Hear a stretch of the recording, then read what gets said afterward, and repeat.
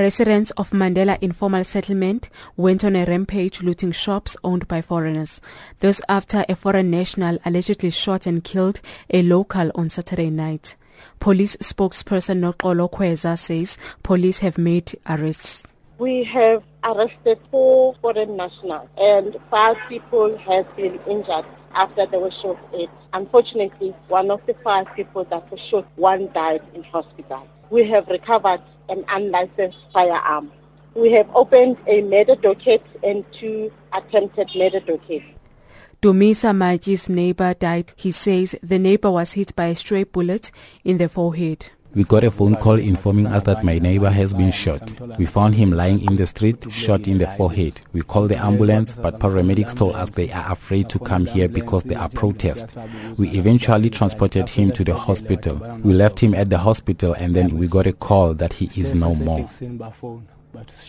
This resident, who wants to remain anonymous, explains why they chased the foreigners from their community. The community got angry after they shot our neighbors. Some people who were coming from the Shebins also got hurt. 3 people were hit by a bike driven by a foreign national. They are all in hospital. Meanwhile, these Ethiopian nationals who run spaza shops in the community say they are left with nothing. No food, no nothing, no home.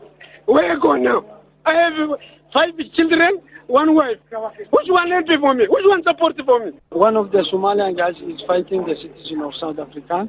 After then he's fighting with him. He's robbed the shop and fighting there in the shop. After then he's come and attack us. We don't have nothing. We don't have the shop. We lose their cars. It's burned. The shop is burned. We don't have nothing. We are out of the house. We are out of the business. We are in the police station. We are here.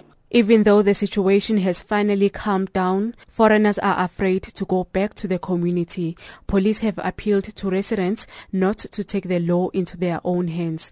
I'm Nelly Swamavondla in Johannesburg.